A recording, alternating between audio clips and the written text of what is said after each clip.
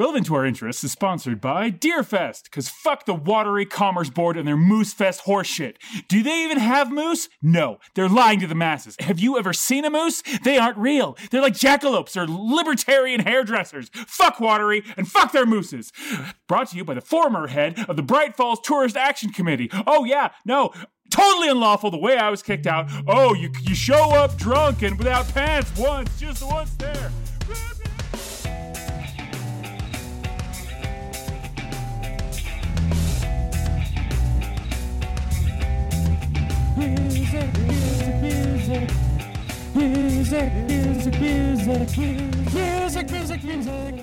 All right, and welcome to Relevant to Our Interests. We're high energy Frank, today. and we are.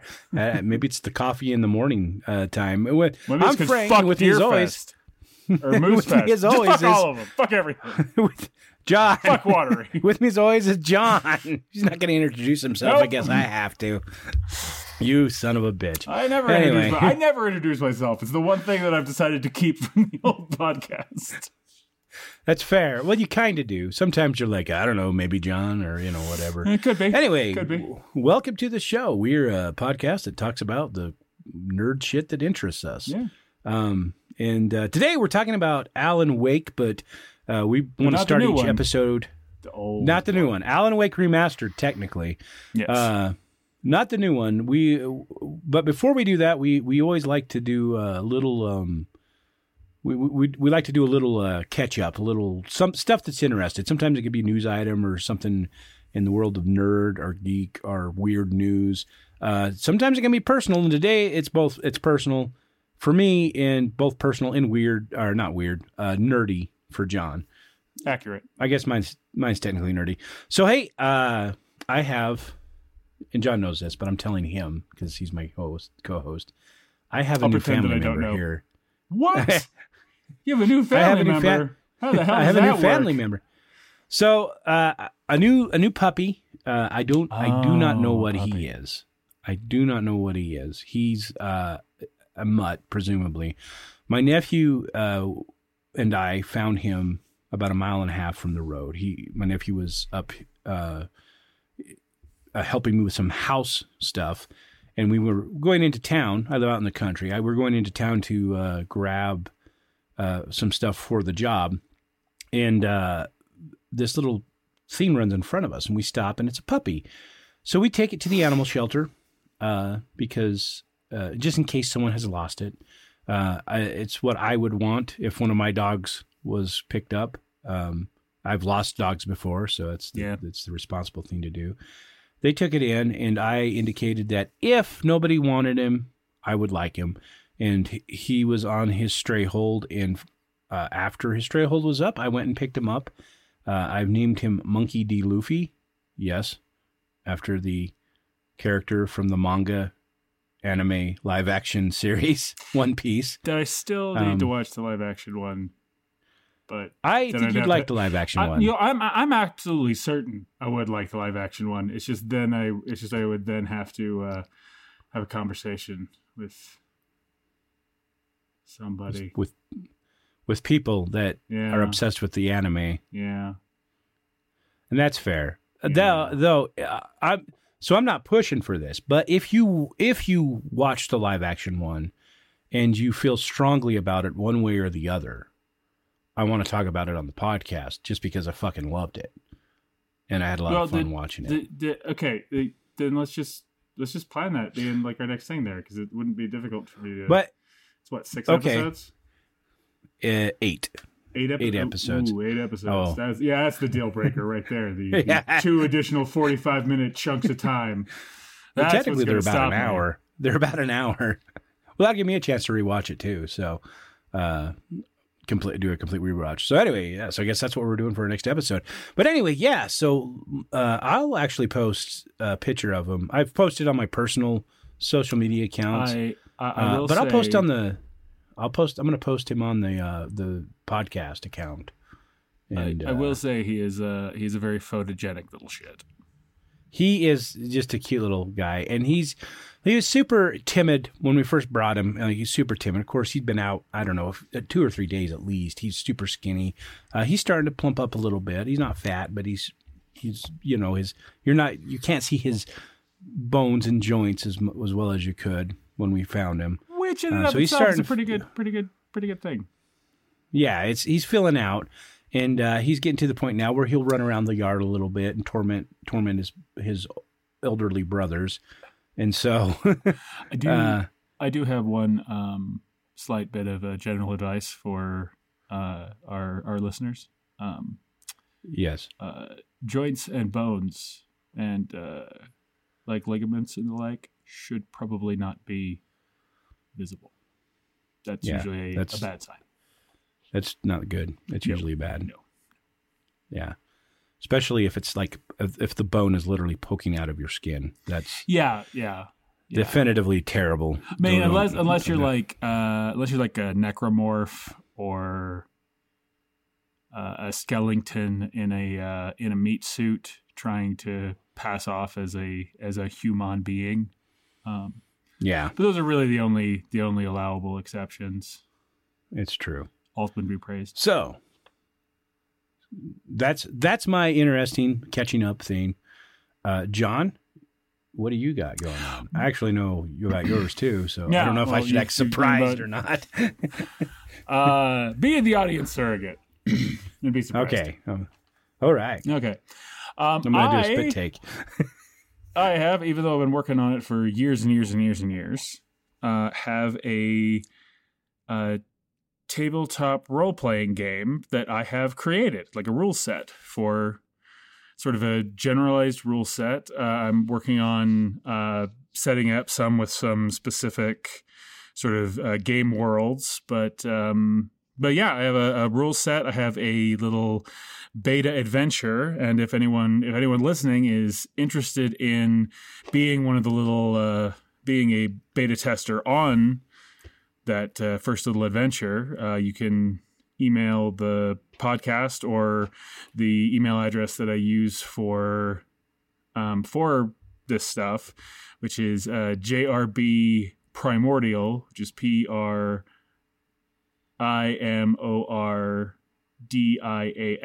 @gmail. For you can email me there. That's all specifically for this stuff. But yeah. And if anyone's interested, you can also, if you can email the podcast, you can email John. The podcast email is relevant to our interests @gmail.com. It's spelled just like the new logo. So, but I'm sure John would be happy to either get you the information to run it. Yeah. If it's someone he knows and likes, or if it's someone he thinks is cool. Like I suspect, like if a famous actor that you thought was cool, who's a nerd, like emailed you and said, "Hey, I want to. Will you run me in this game?" You'd probably be willing to. Oh yeah, without question there. My general thing with this is that I have some organizational difficulties with like getting people together for it, but I will run the game for anyone as long as I don't have to find all the players and schedule the time. Like if I don't have to do to do the like what I always call the stage manager stuff. If I don't have to do the stage manager stuff, then I'm absolutely fine with running the game whenever, however. Yeah. Yeah. So, and when you're to a point where you were willing to share it with more widely with the public at large in a broader scope, because you're still doing testing and refining stuff, I from my understanding. Yeah. Then we will actually maybe share it to the podcast page, various social media sites. Yeah. But yeah, it's pretty cool. I haven't played the newest refined version, but John ran me through kind of an adventure like a year ago about give or take, little Yeah, a little over a year ago. But it was a lot of fun. I had a really good time with it. But yeah, it's a cool little system. It leans more on the narrative end than the gamey end or the simulation end. Yeah, it's definitely more narrativist than gamist or simulationist. But I think I mostly got really tired of really tired of particularly simulationist games, and 5e is pretty good about not being overly simulationist. It's kind of really more very gamey. Yeah, it is very gamist. But so like I don't like the feeling of being sort of more limited.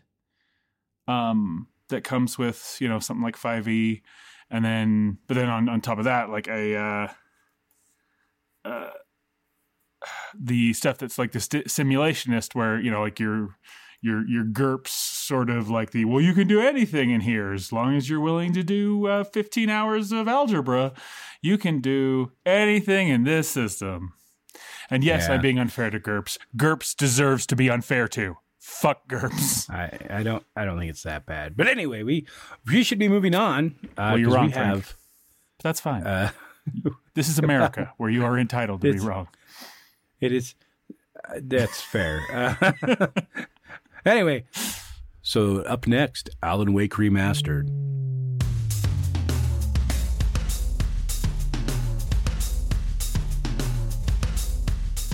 All right, Alan Wake Remastered. We are still in the process of planning stuff out for this podcast. We don't have we have kind of a set schedule for recording, but we haven't set a whole bunch of stuff in stone as far as what we're going to be talking about. Yeah, there's a bunch of other shit that's sort of up in the air, but it kind of always was. So it's just sort of it's the new podcast is kind of like the old podcast. It is, but I would say we are a little more organized than the old one. You know what? I'll give you that. At least in some ways, anyway. Well, I mean, I know that I'm in a place where I can contribute more to organizational stuff. Not a lot, because I'm still who I am as a person. But well, and I am in a better place mentally with my job and stuff than I was forever. And so anyway,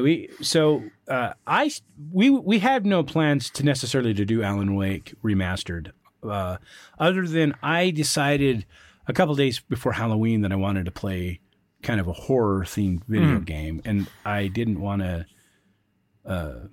mess with my Xbox to play The Evil Within, because I wanted to play it in the privacy of my room downstairs. We had to do those ones.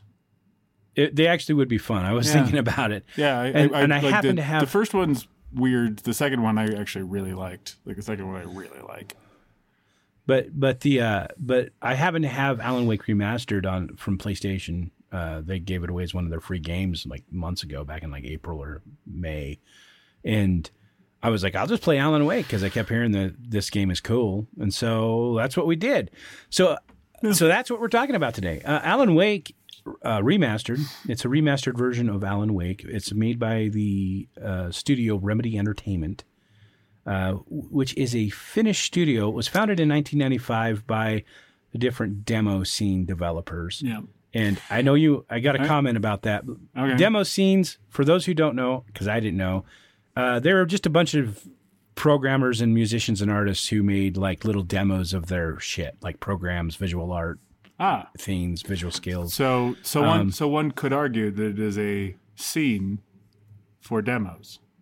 It is, but I haven't looked into it too much. That's the only thing you folks are going to get. If anybody knows more about the demo scenes, especially in the 90s, that actually would be. Yeah, that actually might be an interesting little deep dive.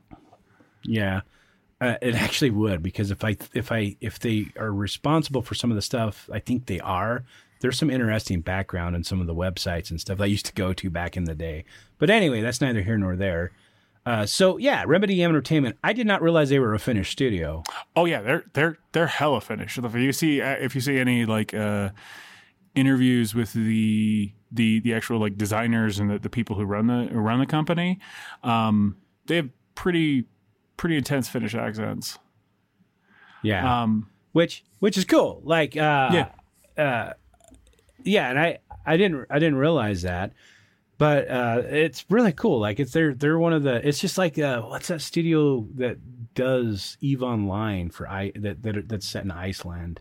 Oh yeah. I don't remember, but yeah, I was just listening to I think one of my YouTube people. I think Down the Rabbit Hole just did it was like a 5-hour yeah video documentary on EVE. I think I turned it on like shortly before bed one night, and I think I woke up. I woke up in the middle of the night and it was still going. Yeah. So anyway, the first game that they developed was a racing game for DOS called Death Rally. I didn't get to do my thing because you just go ahead and do your thing. Bowled over it. Oh yeah. So it's Finnish. It's a very Finnish studio, and they are and like. The people of Finland are so fucking proud of it. Like, if you were to wander around in one of the cities there, which I can't remember any of the names of any of them, and sort of like Helsinki. Helsinki. If you wander Helsinki and just sort of like casually mentioned Alan Wake or Remedy or there, you'd suddenly get a bunch of people going like, yeah, that's us. Yeah, we did that. Yeah. I know this because my dear friend Anina grew up in Finland. She's Finnish. Like, I mean, she looks like she's straight out of the Hitler Youth. She's so Finnish. That's kind of mean. I mean, not really. She's the one that explains to me that that a lot of the people the Nazis grabbed to show as their like perfect Aryans or whatnot were actually just Finns. Just Finnish people. Yeah, wow. It's a whole weird thing. But she's very Finnish, is really what I'm saying. She's very Finnish. Wait, one of these days we'll have her on. Yeah. You talk. She does a lot of stuff. I'm actually like you can't see it. Finnish are cool folks. This is an audio podcast thing. But I'm actually currently wearing a shirt for a Let's Play or an actual play D&D thing that she's in. It's actually pretty good. Yeah, it's actually really good. It's called Bardic Quest, and we'll leave that as the teaser out there. Yeah, or the shout out. Yeah, it'll be the shout out. There's the shout out. Yeah. Okay, but anyway, so Remedy's first game was Death Rally. It was a racing game for DOS. The next game they developed was Max Payne, which was on the PlayStation 2, and they also developed Max Payne 2. And both of those games were written by a man named Sami Antero Jari, who I'm sure I'm slaughtering his Finnish name. He's known by Sam Lake. That's his nom de plume. And he was a writer that they pulled in to work on the script for Death Rally, and he wrote the story and whatnot for Max Payne. He also lent his face for the character Max Payne. So if you play that original PlayStation 2 game, that's his face. And fun fact, in Alan Wake, there's that scene towards the end of the game where he's in his apartment, and he's got to turn the TV on, and there's that interview going on with him talking to the guy about his last book, and his wife's pissed because of the drinking. I don't know if you remember this. Yeah. Well, if you watch the whole interview, the other guy that's there is Sam Lake. And when they say, do the face, that he's doing the Max Payne face. But anyway, awesome. So Sam Lake wrote the story of Alan Wake, and he's also a creative director. And Alan Wake is, first off, there's a lot of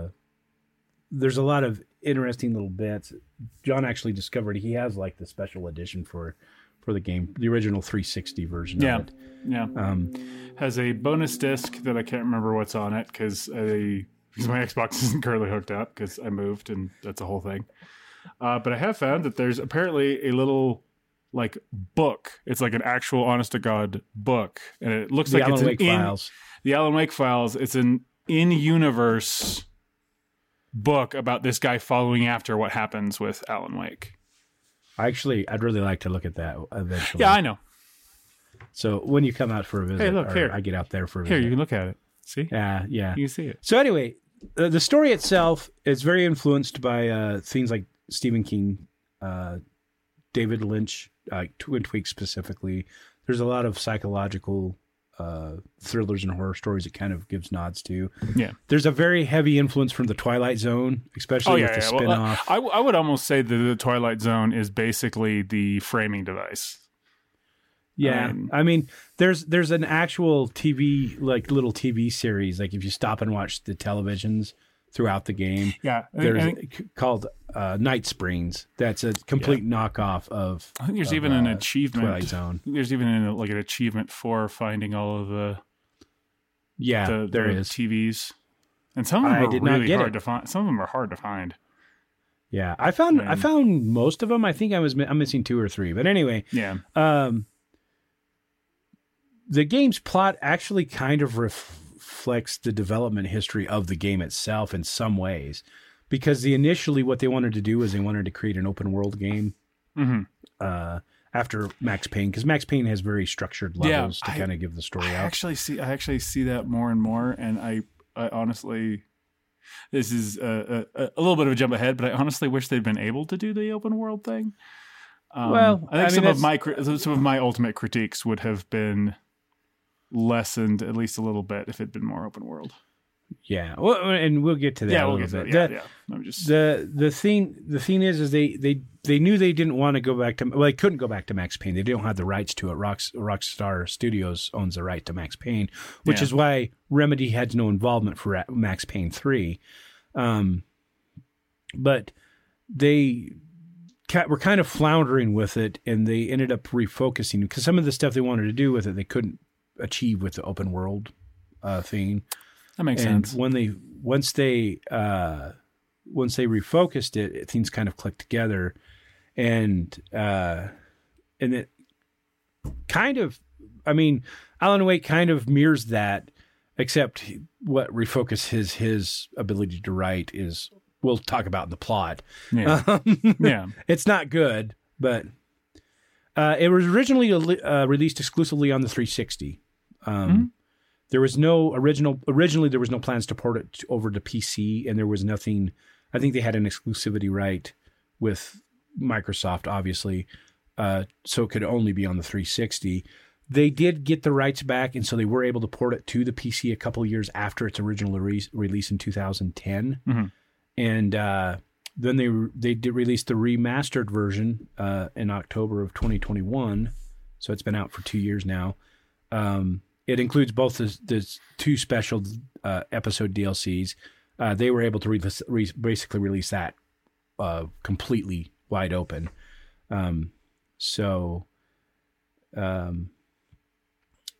There is a sequel that just came out literally like 2 or 3 weeks ago, and then there's.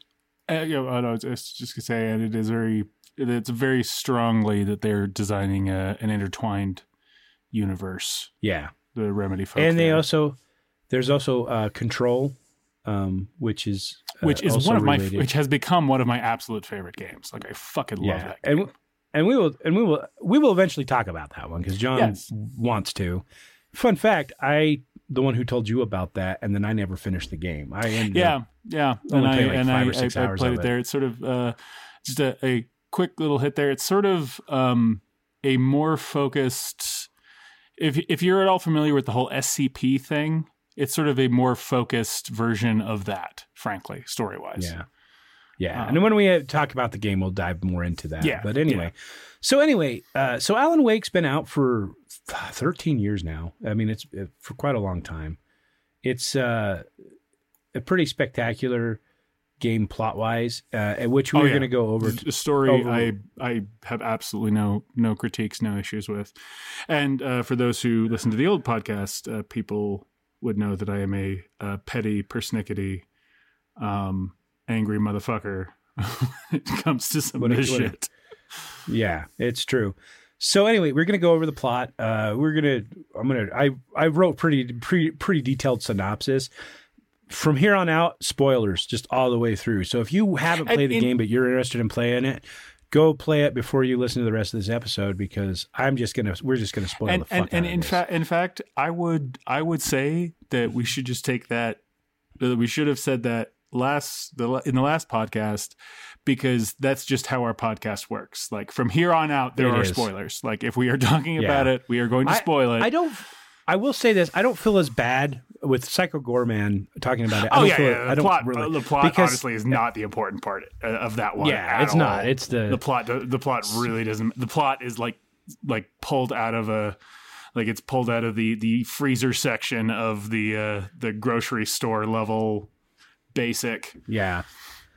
But anyway, so the plot of Alan Wake, first off, it's presented like a television series. Like if you're sitting down to watch a TV show, only you have to play through big chunks of it. Yeah. It includes episode recaps. There's actually a closing song. It doesn't do the closing credits between an episode, but it just says end of episode 1, and there's actually like a song, like a lot of TV series, and particularly in the early 2010s would do. Yeah. And I found out that there's basically, I think there seems to be a different song for the end of each episode. There is. And also I found out that if you leave it and walk away, it will autoplay the next chapter if you let the song play through to the end. It does. Yeah. That was a fun thing to learn. Like, oh, I'm like 2 minutes into a cutscene. Well, son of a bitch. Fun fact is, you can go back and watch all the cutscenes from the.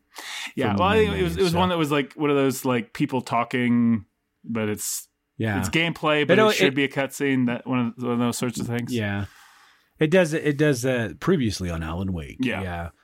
So I discovered that because I actually sat through. I was like, oh, this is cool. The first episode, I just sat through it, and then it clicked in. It was like previously on Alan Wake, and I was like. That's when I completely clued in, because when it hit that end of episode 1, I was like, oh, that's pretty cool. Yeah. And then when it went into that previously on Alan Wake, I was like, holy shit, this is awesome. I love the way this is presented. So episode 1 starts out with a tutorial.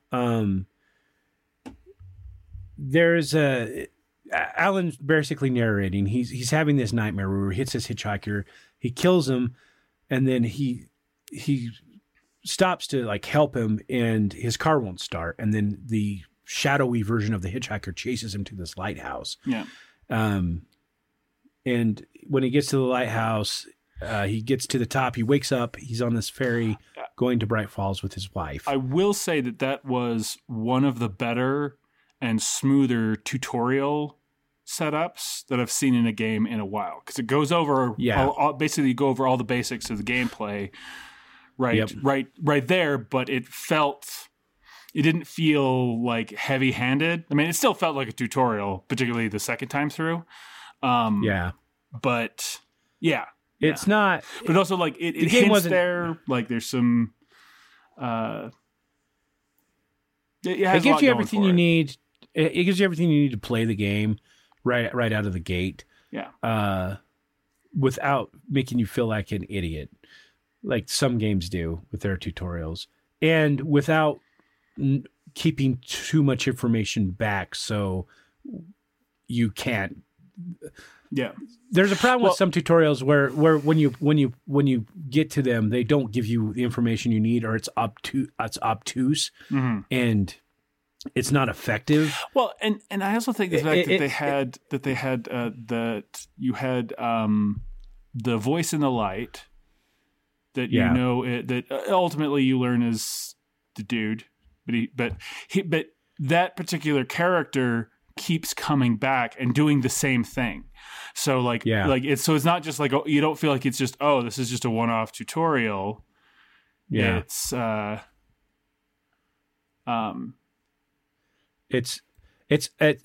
beat that happens throughout the game. Like and it's not just. I mean, he comes back several times, but it's not just tutorial sections. Yeah, when he does come back. and he's whenever he he's introduces something else. He's an important part of the game, and more than just like this is the guy that tells you to do the tutorial. Yeah, it's not just the narrator that exists for one scene, which I think is one of my that has started to really, really annoy me. Like, if you're going to have some kind of like narrator sort of character, just own it.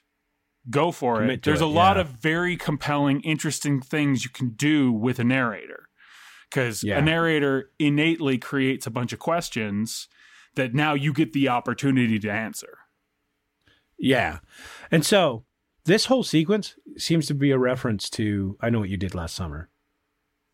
If you haven't seen that horror movie, I haven't. Yeah, they hit a hitchhiker and they get out to like check him out. Yeah. The difference is the hitchhiker doesn't disappear necessarily. They try to hide the body, and then it turns out he's not dead. Anyway, I think you just explained why I haven't seen that particular movie. So Alan wakes up. He's with his wife on a ferry going to the town of Bright Falls. She's taking them there. So with the hopes that he can meet with the psychologist, Dr. Hartman, to kind of overcome his writer's block. They stop to get the keys to the cabin they're staying in from a guy named Stuckey. But instead of actually getting the keys from Stuckey, this old woman shows up, gives them the keys, tells them they're from Stuckey. And then they go to the cabin, and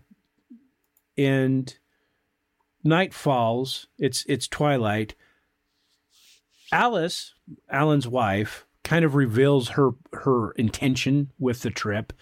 Yeah. He kind of flies into a rage and leaves. And which he hears...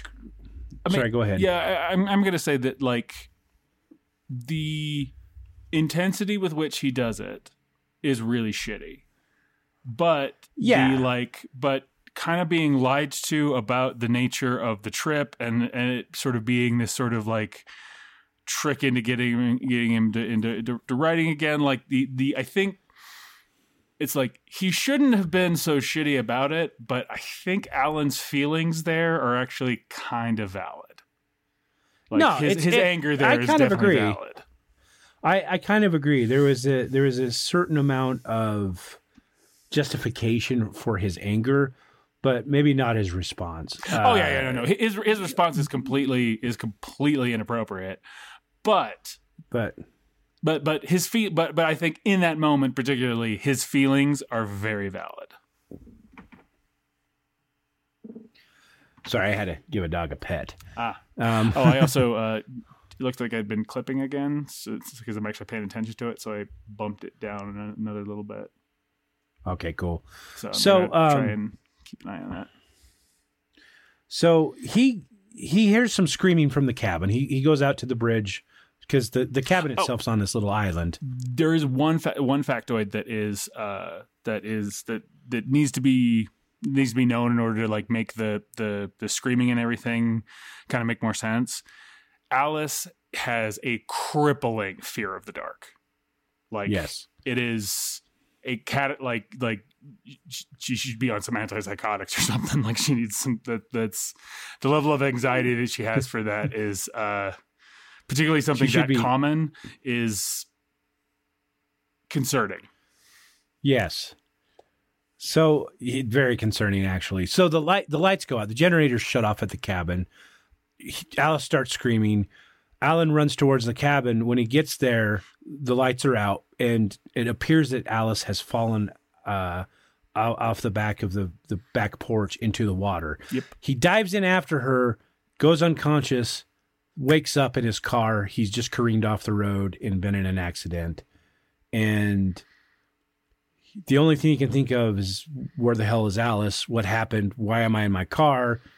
The only thing last thing he remembers is diving into the water after her.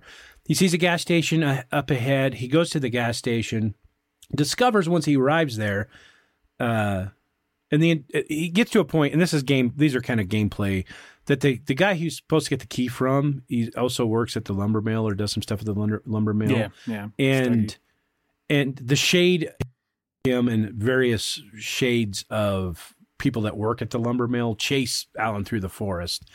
And that's a common theme, and we don't need to go into a lot of details over it unless it's relevant to the plot. At least right now. I have some thoughts on that from a gameplay perspective, but like story-wise, yes, yeah, it's just and we will talk about that. Yeah, story-wise, there's just shades.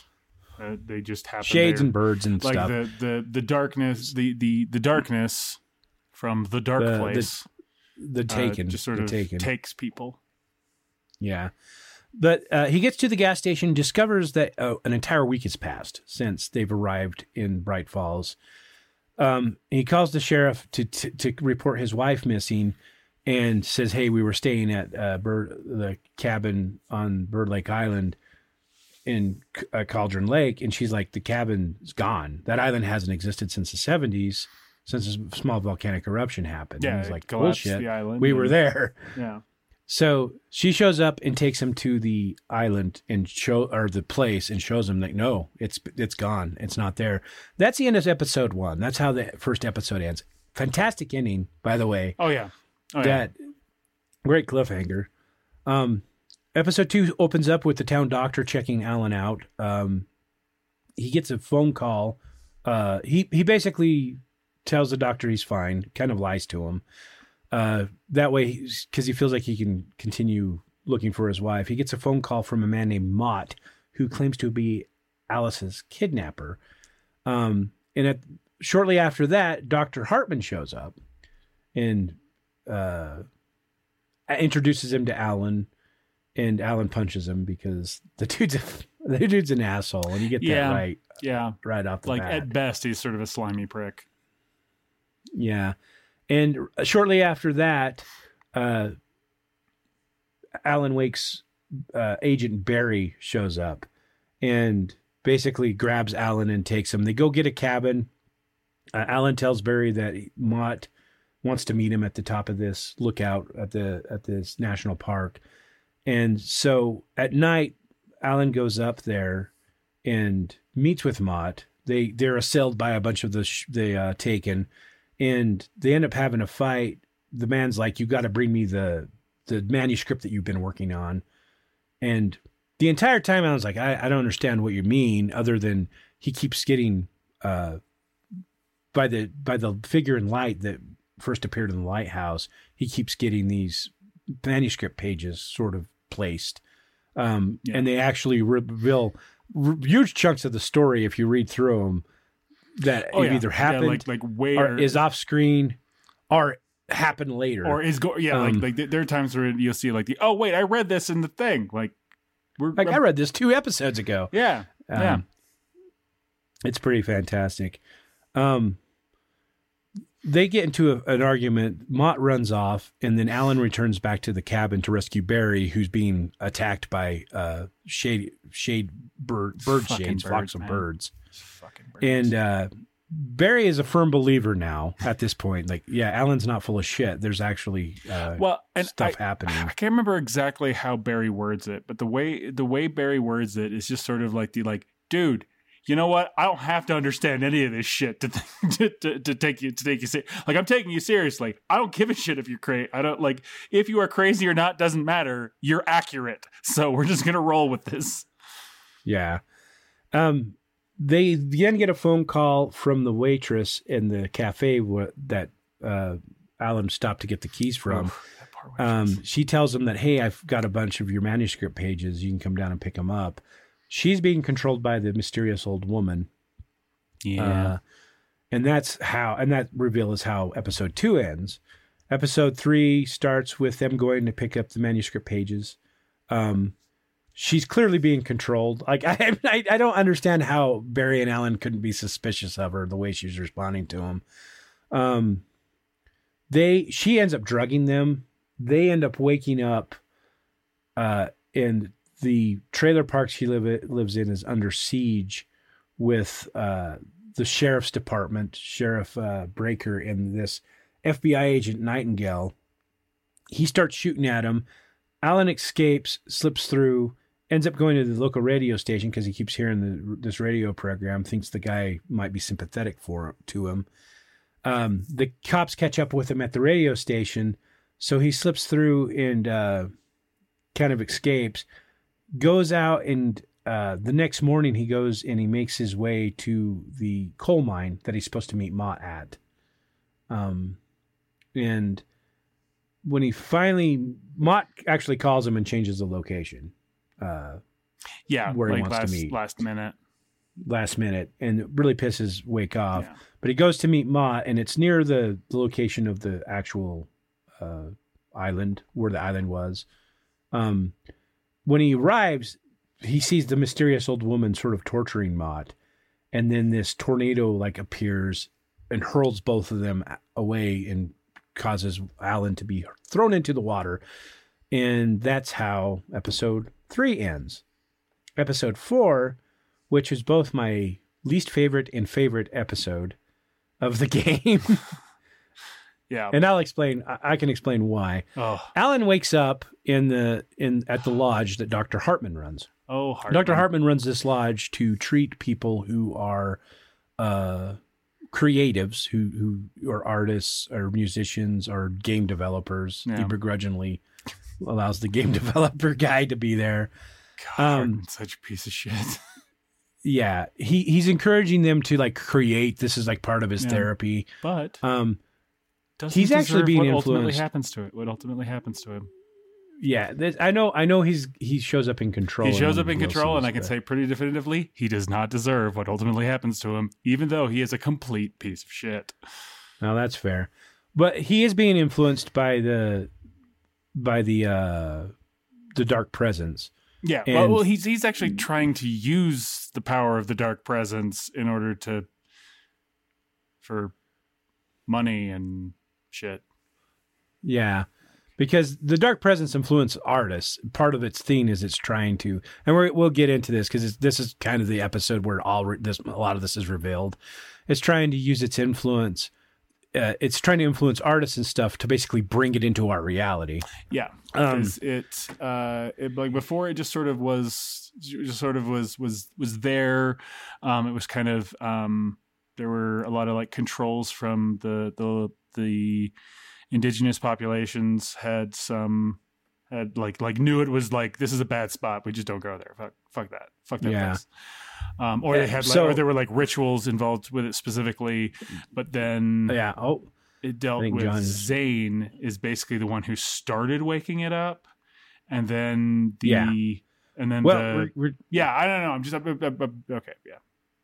Yeah, we're jumping a little bit ahead. Thomas Zane, he's referenced several times before this point. Yeah, he was a writer. The reason I'm bringing it up there is not necessarily from like a plot, a pure plot perspective, but like from what actually happens with the lake, because the lake definitively evolves, but it's rested for like hundreds of years, just sort of relying on this. Like, you know, occasionally would have one of the indigenous tribes would have some kind of mild interaction with it, or they'd, you know, like try and use it to gain some kind of some magical edge when hunting or something along those lines. And then they'd do, but then Thomas Zane shows up, and he's this poet, and he is actively there sitting on the lake.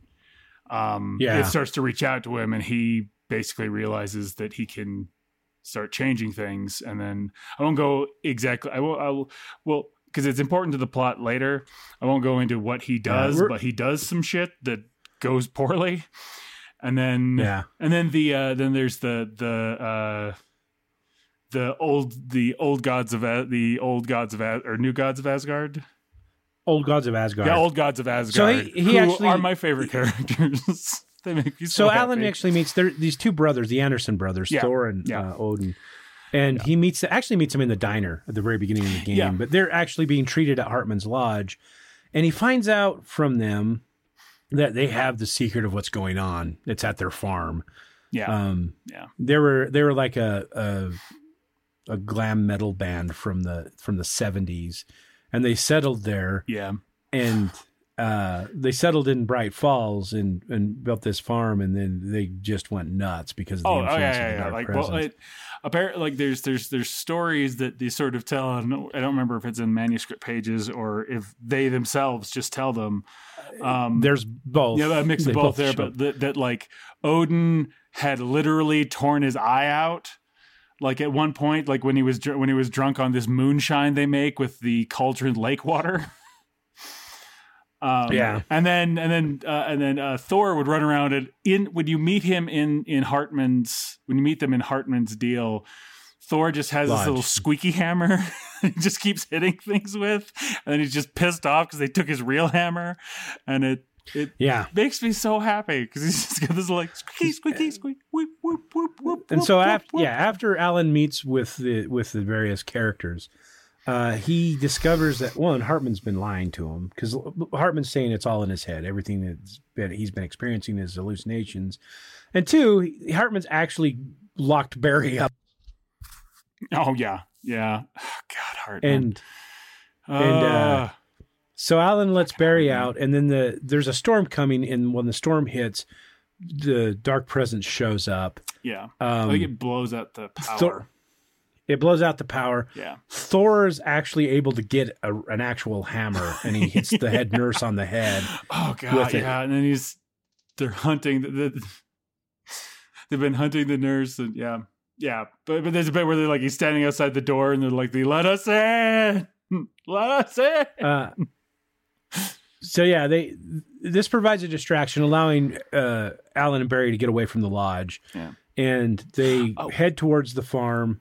They get into a car accident. That's a big theme in this game. Is car accidents. There's a lot of car accidents there. I think it's got to be some kind of like. Although you look at like some of the stories that they're talking about, like the ones that Alan wrote and the ones that sort of show up a lot in like, you know, your kind of Twilight Zone things, like car accidents are a very common trope in that kind of psychological horror. And also that the like, is it like what is and isn't real? That kind of any of those stories, like there's a lot of car accidents. Yeah. But I wanted to say there's something that I found. I think it might just be in the remastered or something. But there's a bit in after the lights go out where you can find it's one of those little QR codes that's on the wall, like it's a poster. And if you click it, and I did it on my phone, you get basically just like this Max Payne winking at you gif. There's actually, I know there's a couple of others. There's another QR code that you can find at the very beginning of the game. Oh yeah, I think it might actually be in the tutorial, and it'll take you to a video on a YouTube video if you click on it. There's QR codes throughout the game. You know, that'll take you to little Easter eggs and shit. I need to see about playing through one more time just to hit some of the collectibles and shit. Yeah. But anyway, so they end up getting to the farm. Yeah. Barry ends up at the farm first. He's getting attacked. They show up there.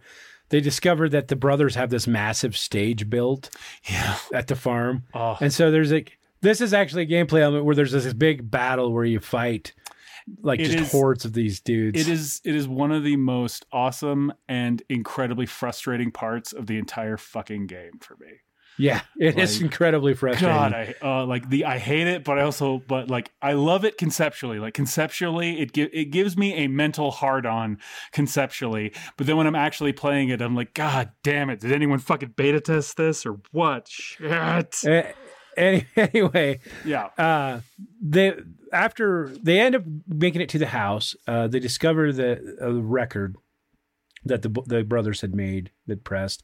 It has a song that refers to, and I don't remember the name of the song off the top of my head. But you got the soundtrack, so you'd be able to look it up. Yeah, I can do that. Or we have the internet. I guess we can just do it that way too. Yeah. Well, I think the trouble is that right now, because of the way things are built right now, I don't have a means of ripping the CD onto my computer or anything. But anyway, the track reveals as a song about Barbara Yeager, who was Thomas and Cynthia Weaver. Yeah.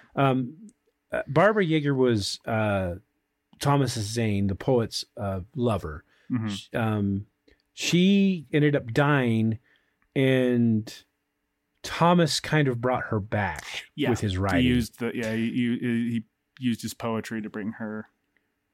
And bring her back. what came back was not actually her. It was No, the dark presence. It was the dark presence masquerading as her. So anyway, this episode ends by Barry and Alan drinking the moonshine, and Alan having a vision of what happened exactly that night. Yeah. So basically, the dark presence got him and Alice. It trapped Alice and trapped him in the cabin that's in the dark place, the other place, and basically forced him to write, saying, "I'll let your wife go if you write this story."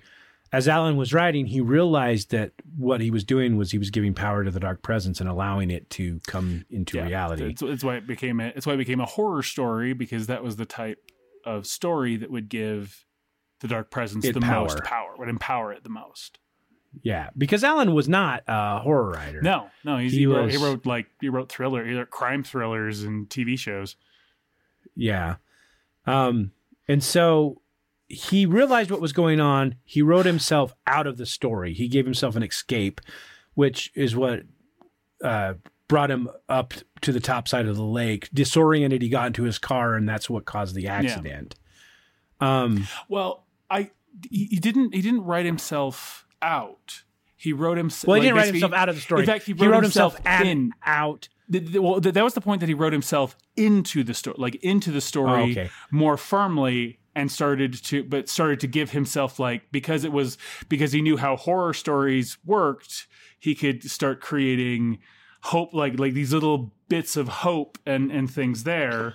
And also that's when, but just to go back, we were talking before, beyond what Alan does, Thomas Zane, one of the things that he did was he literally wrote himself out of existence. Like, he was a huge fucking deal. Yeah. Yeah. So Alan and Barry wake up. Well, Alan's already awake, but Alan and Barry wake up. They're in a jail cell. Episode 5 starts out this way. They're confronted by Nightingale. And I honestly wish I knew more about Nightingale. The sheriff? I completely missed why he was even fucking there. Oh, the agent? Yeah, no, he just kind of comes out. He does kind of come out of nowhere. I'd like to think he has something to do with... Because I started in the middle of... I started this playthrough in the middle of episode 2, because I'd kind of I'd played one, I think a couple of months ago. Yeah. And then just kind of meh. I'd like to think, and maybe he shows up in Alan Wake 2. Maybe there's more about him in Alan Wake 2. I don't know. Yeah. I would like to think that he's actually from the Federal Bureau of Control. But apparently he's not referenced there either. But no, he's not. He's not. And they're really yeah. Anyway, so anyway, they wake up in this jail cell. They're being confronted. They're being confronted by Agent Nightingale, and then the dark entity shows up, pulls Agent Nightingale into it, and Sheriff Breaker's like, "Oh, okay, you're not crazy. This is fucking nuts." Wake's like, we need to get to the dam, because based off the song, there's a woman named Cynthia Weaver there who knows what's going on and can help us beat this thing. And so they get to the helicopter. They fly to the dam. Alan gets separated. He falls out of the fucking helicopter. Then the helicopter crashes. He ends up meeting with Cynthia. And then Barry and Sheriff Breaker catch up with them. They all go to the room of light. And this room that's just filled with light bulbs. Cynthia's been watching it since the 30s. Thomas, and that's where you find out that Zane sort of wrote himself out of existence. He wrote all of the knowledge, because he was a fairly famous poet. And they actually comment there's actually a comment earlier in the game. I think it's Barry's. He's like, you said that there's this guy, Thomas Zane. He's like, I researched the hell out of him and I can't find anything about him. And Thomas Zane wrote himself out of existence. More so, they discover when they get to the box that Cynthia's been watching all these years, these decades. All that's in the box is a page of manuscript that Thomas Zane wrote and a clicker. And the page of manuscript is describing Alan Wake as a child getting this clicker to help him overcome his fear of the dark. Yeah. And so, armed with this clicker, he goes back to the lake, back to where the island was, and confronts the dark entity. He goes back down into the cabin, sits down, and it basically finishes writing the story. He writes Alice escaping. Yeah, he finishes the last. Because it's the last page, and he talks explicitly a number of times about having to see what was written and finishing the last page. Yeah, because I think that's why the Dark Presence is so after him, but why they haven't been. But one of at least a couple of reasons why the Dark Presence hasn't been actively trying to just kill him outright. Which, saying that doesn't make sense considering the gameplay elements. But anyway, but that's neither here nor there. Well, that's also the nature of the story. There is that he can never be safe, but Alan could never be safe because that's how those stories work. But he also couldn't die. But the Dark Presence couldn't outright kill him. Yeah. Which I am going to be talking about once we hit gameplay stuff. Like, I'm going to rant and rave about that. So yes, you are. So Alan sits down. He finishes the story, and the story ends with his wife escaping. Everybody celebrating Deerfest, which is something that is looming. The entire time they're there. Deerfest is going to happen. It's a festival that happens every year. And they have this rivalry with the town of Watery, who did Moose Fest. The Moose Fest did incredibly well this year, so we got to do better than them because. But Alice escapes, and Alan is trapped in the cabin in the dark place with the Dark Presence. And then the special episodes. Basically, in the special episodes, you kind of see what's going on with Alan in the dark place. I don't know what else to call it. No, that's what it's called. It's just the dark place. He's led deeper into the dark place. He has a kind of an hallucination with Barry and Thomas Wake, or not Thomas Wake. Thomas Zane is like, "Hey, you're going too deep. You need to come back. I've been trapped here for ages. You need to come back." Alan discovers that his psyche's been kind of split in half, and once he rejoins, he's able to sit down at the typewriter and start writing a new story, which I presume is Alan Wake 2, but I don't know because I haven't played that game. That I can say that is it. At least part of it, is implied to be the DLC in Control, the Alan Wake themed DLC in Control. Very nice, and probably some of it's got Alan Wake 2. I'm certain it is. That's kind of the way the build goes, but it's like they were kind of trying to set up Jesse to be something there. Yeah. So anyway, this game came out, and I'd heard from a few people. You had mentioned it a couple times, but you'd mostly talked about it as story-wise, like, hey, the story of this game is pretty cool. At the time of its release, I didn't have a 360 back then. And by the time I got one, it wasn't on my radar. Yeah. But as far as the game itself, so the gameplay, it doesn't seem to know fully if it wants to be like a shooter with horror elements, or if it wants to be a horror with shooter elements. It sort of falls in that. And I will say, I kind of did a deep dive because one of the things, I played it on easy. I have no shame in that. Yeah. These are not the type of games I normally play. And so I always approach them from the easiest possible way. I think Control will be more up your alley, frankly. Yeah. I did play Control. I actually was playing Control on, I think, normal. And I'd run into issues, but I was able to power that one also through has stuff. really good adjustments for and I knew that as well. It's not accountability, availability, accommodation, accessibility. Yeah, they have some really great accessibility stuff. Like I adore that game for how they did it, because there was a lot of times where I just reached the, you know what, I don't want to have to play, the dying over and over again is just getting ridiculous. And I still had a sufficient challenge even when I set it to even when I just clicked the I can't die button on control. But we're not talking about control, so no. So some of the gameplay elements make sense thematically, and I don't necessarily have a huge problem with them in that aspect because there's this running fatigue. You can run as Alan Wake, but you can't run very long. Now you can dodge, presumably, theoretically, you can dodge nonstop throughout the game. There's issues with it, and then John's going to rant about that part. That'll be part of his rant when we get to it. But Alan Wake is a writer. He's not fat, he's not flabby, but he's not in shape. Like he clearly doesn't hit the gym very often. So it makes sense that he wouldn't be able to like sprint for, ever. There's also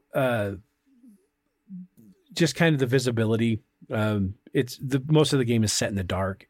It becomes sort of onerous with the flashlight. If you get into an enclosed space, it really limits your visibility. But you're always the heavy duty flashlight. I fucking love that thing. No, yeah, I adore it. But one of the things I hated is that like the little light sensitive paint messages. Oh yeah, like they're like completely washed out. If you're like you have to watch it, like you have to kind of aim it around it in pieces. Like it's. Oh yeah, it's annoying. There's little light, light sensitive paint that leads you to like treasure chests and stuff throughout the game. You find it the lamp lady has been putting. They do actually reveal who put that, which is nice. Yeah, Cynthia Weaver. Yeah. There is apparently a method, and so I treat the flashlight like you would treat like an aim in an action game, like in a shooter, third person shooter, which is just hold it down because you have to use the flashlight to burn away the darkness on the enemies, and it made parts of the game kind of a struggle. That said, I did a little research because I was genuinely curious because this game feels like it wants you to finish it. It feels like it wants to tell you the story. And I did not find the answer to this. And if somebody knows for sure, if you could let us know. But it felt like, at least on easy mode, that it has adaptive difficulty, which for those of you not familiar with it, it's when a game kind of monitors how you're doing and either makes itself harder or easier depending on how you're doing in the game itself. And there's a lot of games that have adaptive difficulty. And I legitimately feel like, at least on easy mode, that Alan Wake may have adaptive difficulty, because I would run into the same section where I just keep dying over and over again. And I'd change up what I was doing a little bit, but never enough. But there would be a point where instead of just barely making it or getting to a point where I was really close and then dying, I'd get to a point where I'd make it and still have like half of my resources or more left. Like starting over at the checkpoint, I wouldn't have to use hardly any bullets, flashbangs, flares, or anything like that to get to the next point. Yeah. So, but researching it, there was a lot of people commenting like, yeah, the best way to play the game is like hit the flashlight on the guys, stun them, and then shoot them. I was under the impression you had to have the light on them and then shoot repeatedly, and shoot until they died. No, because I was doing that for a while, and then because I was playing on the normal difficulty, doing it that way just like completely can completely screw you, because then you just burn through your batteries. You burn through your batteries, and if you don't have batteries and you're just down to that last one that regenerates, you're just fucked. Yeah, and then there's of course there's places where you need to run, and that I got, like, obviously. Another thing that feels intentional but is sort of frustrating is the accuracy of the gun. The gun feels pretty inaccurate. It kind of makes sense. Alan, once again, he's not an action hero. He's not like his character in his novels. He can shoot a gun, but he's not accurate with it. He wouldn't be accurate with it. It wouldn't make sense for him to be accurate with it. That said, sure gets frustrating as you're playing the game. Oh yeah, no, wholeheartedly agree there.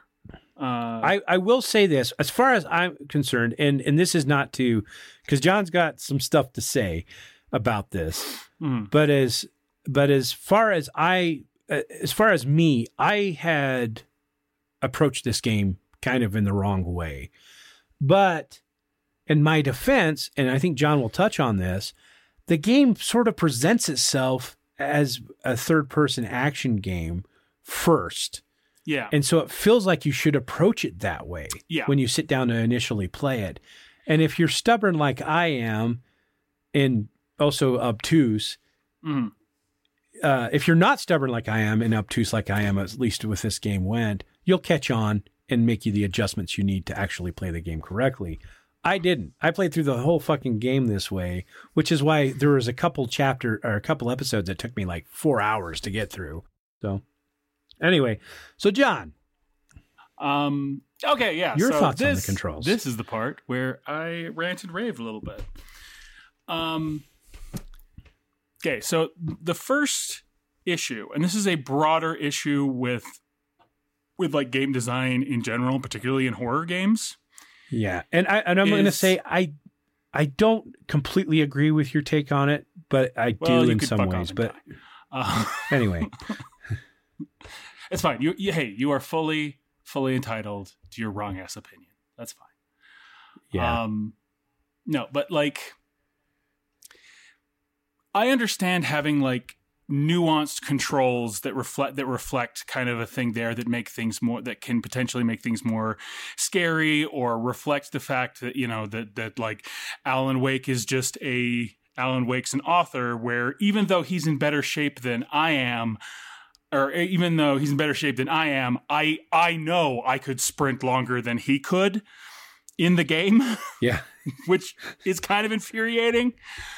Yeah. But this whole idea in horror games of, oh, no, we just need to make shitty controls, and shitty controls makes it scary because it makes it more difficult or whatever. And it's like, it's the trouble I always had with the tank controls in your Silent Hills and your Resident Evils and the like the tank controls drive me nuts because it's this whole idea of, oh, we're going to make it, you know, more like, this makes it more scary because you move slowly and whatever. It's like if you need me to be able to be bad at playing the game in order for the game to be good at scaring me, then you fucked up at inception. Yeah. You know, I will say this brings me to an interesting point. I think one of the best horror games as far as immersion goes is a game that came out on the GameCube. It's not been re-released. It's still on the GameCube. I actually played it with our buddy Tom back in the day. He had a copy of it. It's called Eternal Darkness. Now, Eternal Darkness... Yeah. I haven't played it, but it has a sanity meter. It's a very cosmic horror game. And so your character, as it takes damage and encounters stuff, sort of loses its sanity. And in order to create that effect, so the player actually feels like, they're losing their grip, they can kind of relate to how the character's losing its grip, the game fucks with you. It'll do things... make the corridors and backgrounds like shaky and blurry. But it'll also go further than that. It'll have you like clip through the floor. There's spots. I shouldn't say spots, because there's just moments where your sanity will reach a point where your character just clips through the floor and like you're running through the floor. It's not a glitch. It's intentional. There's one of my favorites is it just it puts up the blue screen of death from back in like old Windows days. It just plasts that up. This system has basically crashed. It's like you're fucked. And if you panic or if you freak out and turn it off, you're going to lose your game. But if you wait like 15 seconds, it goes back into the game itself. And for me, that's obviously, I don't feel like that's bad control. The game actually controlled okay for what it was. It didn't have... that that, I'm going to say, is fucking brilliant. Yeah, it's super immersive. That is an amazing example of immersion and also pulling the player in by having like things that are making it look like the real world is being affected by things that are happening in the game. Yeah. Like, that's a great way of creating immersion. But like it's a pain in the ass to turn so that the zombies can come and kill me faster than I can run down this hallway. That's what I'm talking about as bad horror immersion. That's just shitty. That is shitty design. Like if they wanted to do, frankly, if they'd made it so that it was a little more kind of, if you could hide from the shadow dudes in this one, and if they made it so you could hide from the shadow dudes and then took away the guns except for the flare gun and have the flare guns be more rare.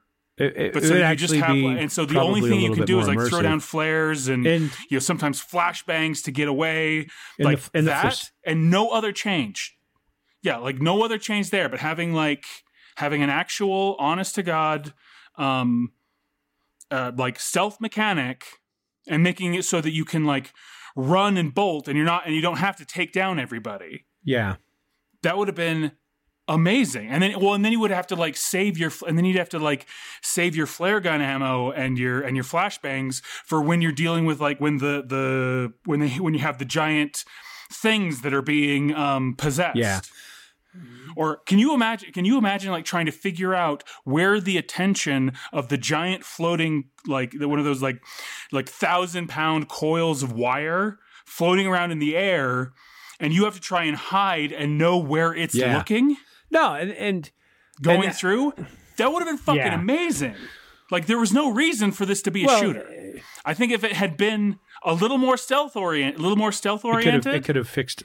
It could have been fucking fantastic. I think part of the problem with it is it probably comes from its open world original concept. Because I suspect that when they brought the original concept up with the open world, it was the shooter element was heavily influenced there. And one of the things that one of your and you've already kind of touched on this, but one of the things that you haven't really mentioned was the level design. There were a lot of spots in this game where you're like, you always go towards the light. Yeah, sometimes. I mean, go towards the light, like. There's like 3 layers of trees in the way of any kind of light. And then the light that I do see, and I also got pissed where like this playthrough going through when I find those like big lights and stuff, like the industrial lights that have been left and you can turn on. Like I didn't like having them there was pretty cool. Even the fact that they sort of like turned off automatically after a little bit, that also worked. The trouble is that you couldn't reposition them at all, and they were in they're in like the most useless positions. Yeah. There was actually one spot that I had a huge problem with was it had a bunch of those lights around, and I'd run around and turn them on and then just get bombarded by the Taken. Yeah. And it'd be like, well, what the hell? And then because that whole running fatigue happened so quickly, you couldn't even like lure the Taken to them. No. Because they were as fast or faster than you almost every time, except for the big ones. And then the big ones like would just appear behind you in large groups. Like there's a lot about this just completely drove me nuts. Like there were a lot of times where the combat didn't make me feel immersed. I didn't feel immersed. I didn't even feel challenged. I felt like I just walked away getting like more and more annoyed. No, I agree with that. Which is I had the same feeling.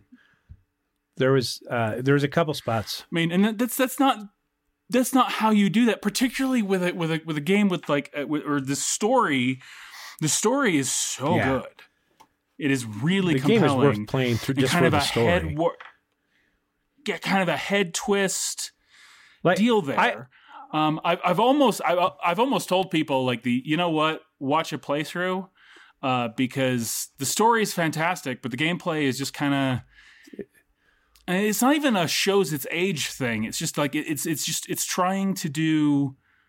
I think it's just trying to do one too many things. There's one too many mechanics, and because of that, none of them are really refined. I can kind of agree with that.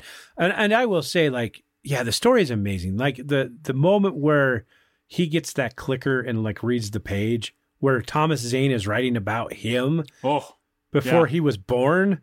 It was like, holy shit. Like Thomas Zane wrote him into existence. Yeah. It's like apparently for a brief moment there, Thomas Zane was God. But you know, that's the theme. That's the issue is, and perhaps I think Remedy seems to be one of those studios that kind of learns from its previous theme. Absolutely. Like it's one of those where I don't want to, because we're going to come back to the game.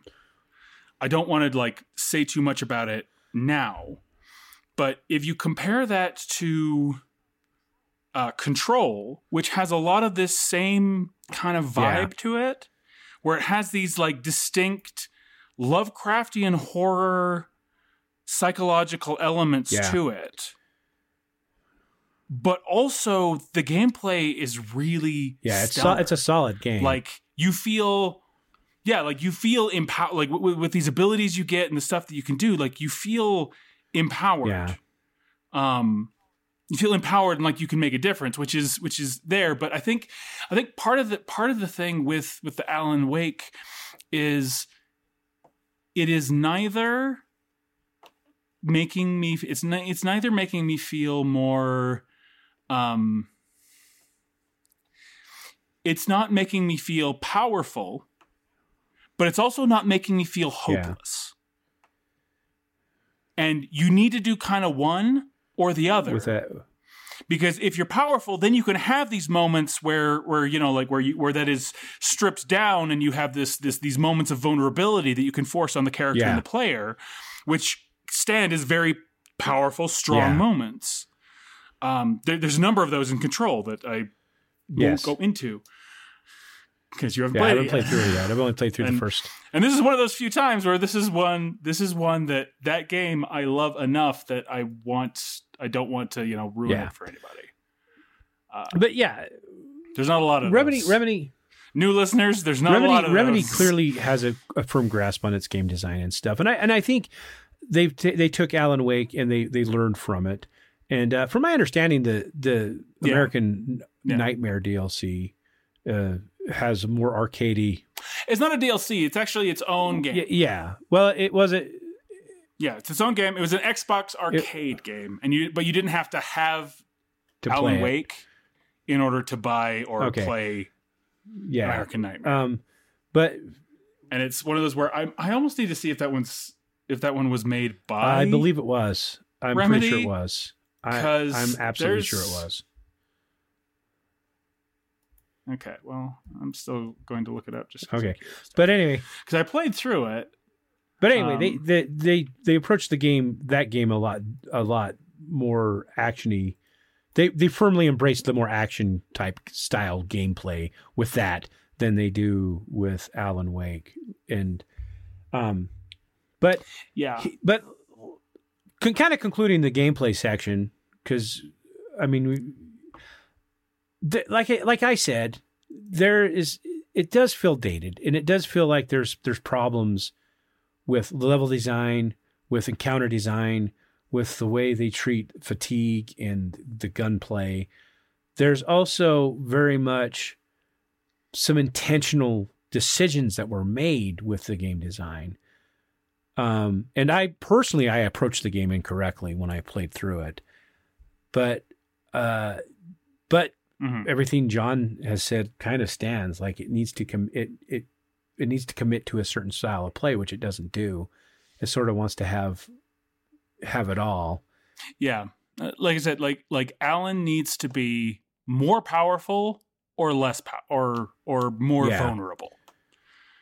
Because really, like, and this is me I'm having this actual like realization about video games as storytelling, and one of the things that they can do that is very unique to them is you have that moment of like the powerful that have to be made small and then made powerful again, and that's a lot of the tropes there that happen with a lot of video games. You need that all is lost moment. And so but also there's like the hopeless, like the hopeless and vulnerable, and then becomes powerful. Like, I mean, I think having the whole thing with the clicker, it would have been amazing if even just for like a couple of fights, or like part of an episode, it had been an actual mechanic that you could use. That's one thing that really just disappointed me, because the clicker, you quote unquote use it, but it's done in a cutscene. It's not. Yeah, but it's a plot device. It's not actually a thing. So as far as presentation goes, I love the initial presentation of it being a television show, which we touched on. I love it. I fucking loved it. I kind of wish we'd see more of that in video games. I don't know why, but I really liked that. As far as the graphics, even in the remastered edition, they still feel a little bit dated. It's not an ugly game. It's actually it is a little frustrating with the dark element and the flashlight, and if you get backed up into a corner or something, you lose complete visibility. And I think it's particularly bad in like some of the outdoor. That areas. said, there are moments that are absolutely gorgeous. Especially there's some of the cut scenes and some of the gameplay elements that happen during the day. It's a visually decent looking game. It is dated, and you'll notice like it has a kind of glammed up graphics from the 360 era, but it's not the graphics aren't bad, and I'm not a graphics guy anyway. I don't care that much about them. The sound design and the music is awesome. That is one thing I think is done effectively, is the sound design. When you're running around in the woods and stuff, there's a certain ambiance with the music, with the background music and the sound that sort of puts a little bit of dread as I was playing the game into it. And then the voice acting, obviously Matthew Porretta, who voiced Alan in the game, fantastic. I don't know a lot about him.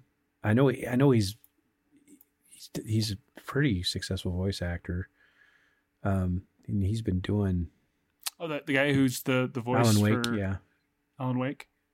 Yeah, I actually looked him up. Sorry, I was looking up some stuff on the American Nightmare, and apparently I was wrong. It is, or I had thought wrong. It is considered canon, which is very interesting. Yeah. Yeah, the guy who it's odd, but it's not bad. It's just odd. It does develop Mr. Scratch a lot. Yeah, the guy who voiced Alan Wake, he's been in movies. He's been in. Oh yeah, no, he's done a lot of stuff. He's in Control. He's one of the main scientist guys. Who even has this whole music video bit that you can stumble across. He does, he voices Alan Wake. He's been in a lot of video games, been in a lot of animated stuff. Yeah, been in a lot of television. You know what I found out? What's that? You want to know who I found out that he was Bill Scarlett in Robin Hood Men in Tights. Yeah, I recognize him, his photograph. Yeah. So, Well, once I saw the picture of Rob Scarlett, I was like, "Well, shit, that is him." Then God damn. The other big one is Fred Berman, who voices Barry Wheeler. I really liked Barry. I did too. Character. I that kind of the kind of friend who's like, you know what? I'm fairly certain you're crazy, but at this point, everything's fucking crazy. So, what do we do? And one of the things, I like, and he's apparently done a lot of voices for Remedy's video games, because he did some voices for Max Payne 2. Yeah, they grab, like they like to draw from the same well. Like if you give them good work, they'll keep hiring you. And that makes sense. And I think a lot of a lot of studios and stuff enjoy doing the same and working with the same actors and stuff if they have good experiences. So if you're an actor, you don't need me to tell you this. Don't be a dick. Like, actually, you know what? Not even that. If you're doing anything and you want to keep doing that thing with people that are talented, doesn't matter if it's acting or whatever it is, don't be a dick. Yeah. Just a general. Just, you know what? As a general rule, don't be a dick. Things will go better. One of the things I like about the fact, so Fred Berman, handsome man, looks, not chubby, looks like he's fit, but they clearly modeled Barry after his face. Like his facial features are, you can see the resemblance there, but they chubbed him up for Barry because Barry's a chubby guy. He's kind of schlubby. Yeah. So anyway, that's neither here nor there. Yeah, that's just. But yeah, so gameplay, we have its problems. Oh, and one other thing, they use a lot of. Oh, he has done a lot of audiobooks. I assume that's exactly what you're probably good about. Actually, no, I was moving on to music. The soundtrack is spectacular. A lot of great songs, rollers. Oh God, yes. They actually have a couple of original tunes. Everything in the Remedyverse, I would say everything in the Remedyverse, that's kind of what they're kind of doing there, because like Control has a great soundtrack as well. I think there's actually even is a Old Gods of Asgard song that shows up in Control. Well, it makes sense. Or actually two of them. So the Old Gods of... There's a Finnish janitor who makes me... The Old Gods of Asgard, or the songs are performed by the Finnish rock group Poets of the Fall. There's two songs specifically that show up in Alan Wake 2, or not Alan Wake 2, in Alan Wake Remastered in the original game. And they've got like a YouTube channel right now with the Old Gods of Asgard. And I assume that it's probably guys from Poets of the Fall performing the songs. But I shared it with John this morning. They have this like musical recap of Alan Wake that they perform. It's bizarrely enjoyable. Like it's just delightful. Oh, it's so good. But anyway, moving on. Moving on, the themes. One of the themes. I have a quote from a comic that I'm gonna do. I'm gonna do the actual quote itself and not try and read the rest of the actual comic there. This is about Alan Wake. Alan Wake is about a writer writing about another writer who is writing about himself and another fucking writer. It's like if MC Escher was a writer and also a douchebag. Yeah. And that's... from somebody who did not care for the game. Who did not like the plot, especially. Yes. That just always makes me so happy. Like, I thought of that comic immediately. So this is one of those things where Alan Wake really touches on creation itself, and what it means to create, but also the nature of stories and the nature of how they're told. And I think it not just through the plot, through its entire presentation and everything. You'd also say Alan Wake is a video game that's presented like a TV show about writers. I mean, yeah. And it's a writer writing about a writer who may have written that writer into existence to finish the story of the first writer. Yes, to finish the story that he had to destroy because he fucked up. This is one of those things where it's highly... I don't want to say cerebral. It's shockingly philosophical. I guess that might be the... I'd say it's philosophical, but it's predominantly very meta. It's very, very meta. Because it's a story about stories. And it's about it stories. also has that element of... It also has that strong element of cosmic horror, which oh, the Remedyverse, their games are clearly taking on that edge. Yeah. I mean, I also it's interesting, and I'm kind of curious, and I doubt they're going to go this direction, but there's something to be said for it's almost like people assuming the dark is evil made the dark place evil. Yeah. And it's trying to seek power, but the only type of power it can gain from people is more evil power.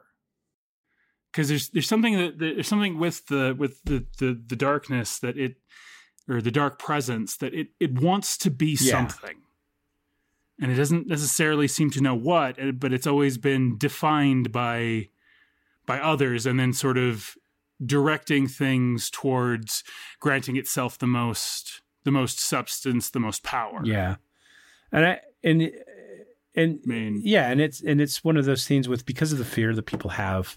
It grabs onto that negative emotion, and that's what causes it. Yeah, it would be actually really interesting to see a perspective, like, counter story that is trying to do the same thing, but it's with the light instead of the dark. Yeah, that would actually be kind of cool. Well, you can almost say. I mean, the dark would be harder to like wield, but like having somebody without this power to wield shadows and is trying to fight through the light because it's gone ape shit would be very interesting. And then another one of the ones that we wanted to touch on was history repeating itself, because because like Thomas Zane shows up, I mean, writes, causes all this crap to happen, loses his he loses his muse. He loses his muse, tries to bring her back, and creates new problems. And basically, Alan Wake kind of does exactly the same thing. Not in the same way, but... Yeah. I mean, I think the difference is that he's able to actually, like, at least according to what I've seen canonically in American Nightmare and possibly in Control and Alan Wake 2, that Alice actually kind of walks away mostly unscathed, except for the fact that apparently Mr. Scratch can manifest in the real world and has been fucking with her. Which, I don't know who Mr. Scratch is, because Mr. Scratch is the other. Okay. Yeah. Yeah. Okay. But yeah. So, kind of closing thoughts. We have legacy, but we've talked about the legacy through this last section. Yeah, we talked about all those. Alan Wake, American Nightmare. Keep mentioning Control. I'm not going to. I'm not entirely sure. And if I play it, I don't know if it's still available on Xbox, anywhere on Xbox Game Store. I know it was on their arcade, but I don't know if they've ported it over, moved it over to their regular. Oh, the American Nightmare. I don't know if you can still. Yeah, I'd have to look into it. I'm curious enough to play it, so I might look into picking it up if I can find it. I mean, it is one of those where it gives you like a time rating. I don't give a fuck. I know.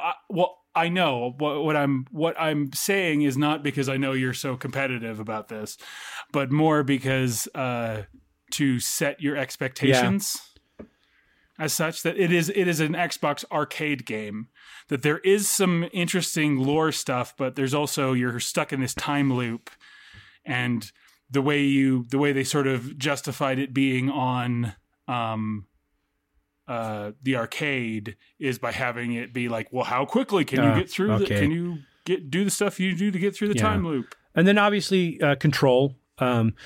Quantum Break, which is a game they've developed between Alan Wake and Control. From my understanding, it's not actually part of the Remedyverse, but maybe it is. I don't know. It was also something with, like, it was connected to a TV show or a web series or something. I'm not entirely sure. The gameplay sounds interesting, and I actually kind of want to check it out because the plot and stuff did sound kind of cool, because there's apparently some time travel elements and stuff, and I know how much you love time travel.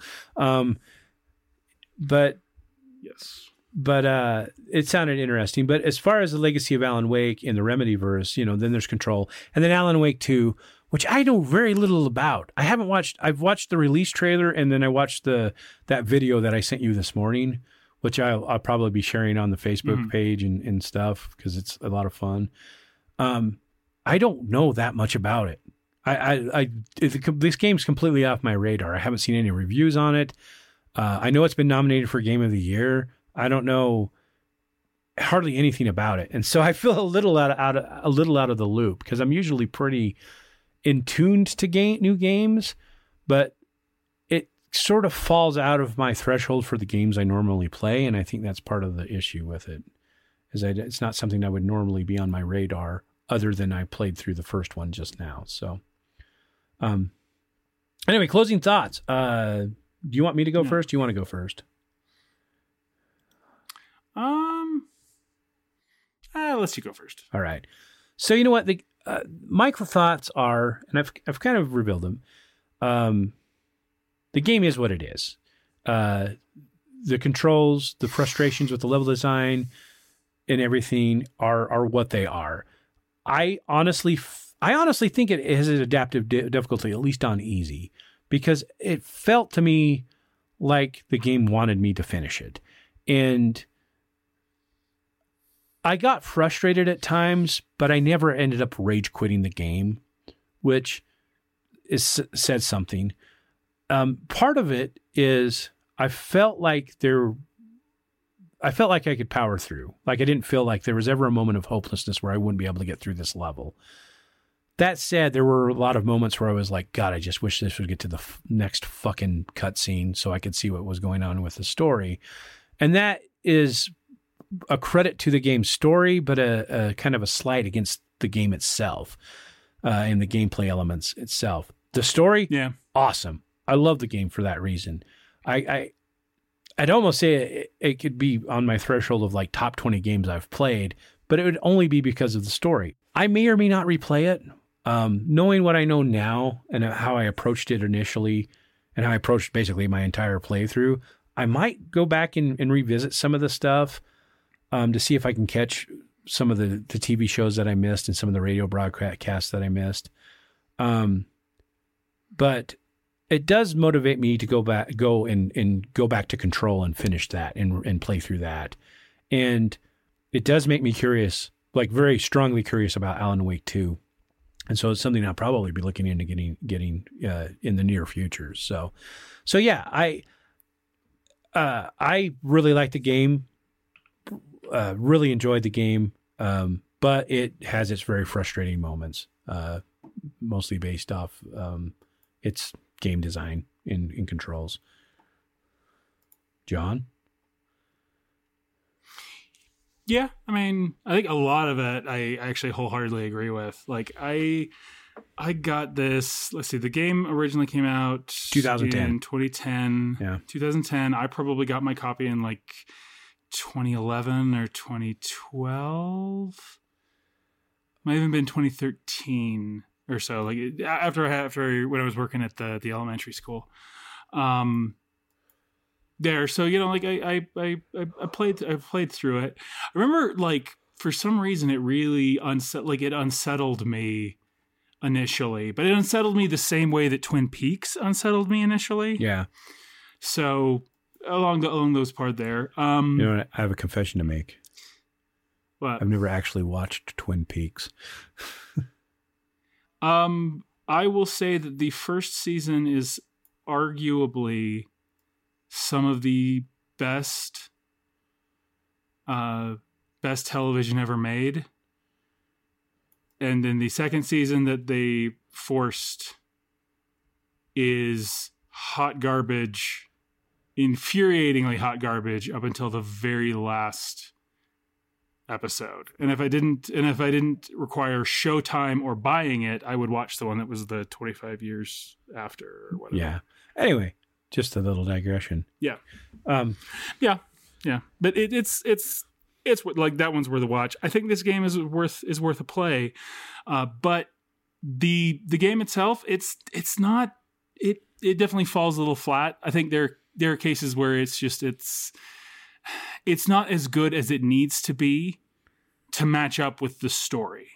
And like if it had been a TV show, and they'd done it like as Night Falls, like as a TV show about TV shows, and then had like Alan Wake sort of like woven through all of that, that would have been fucking amazing. Would have been an amazing way to tell the story. I'm not 100% convinced that this was the best medium for this story. But that being said, I do love it. I think it's absolutely fantastic. Yeah.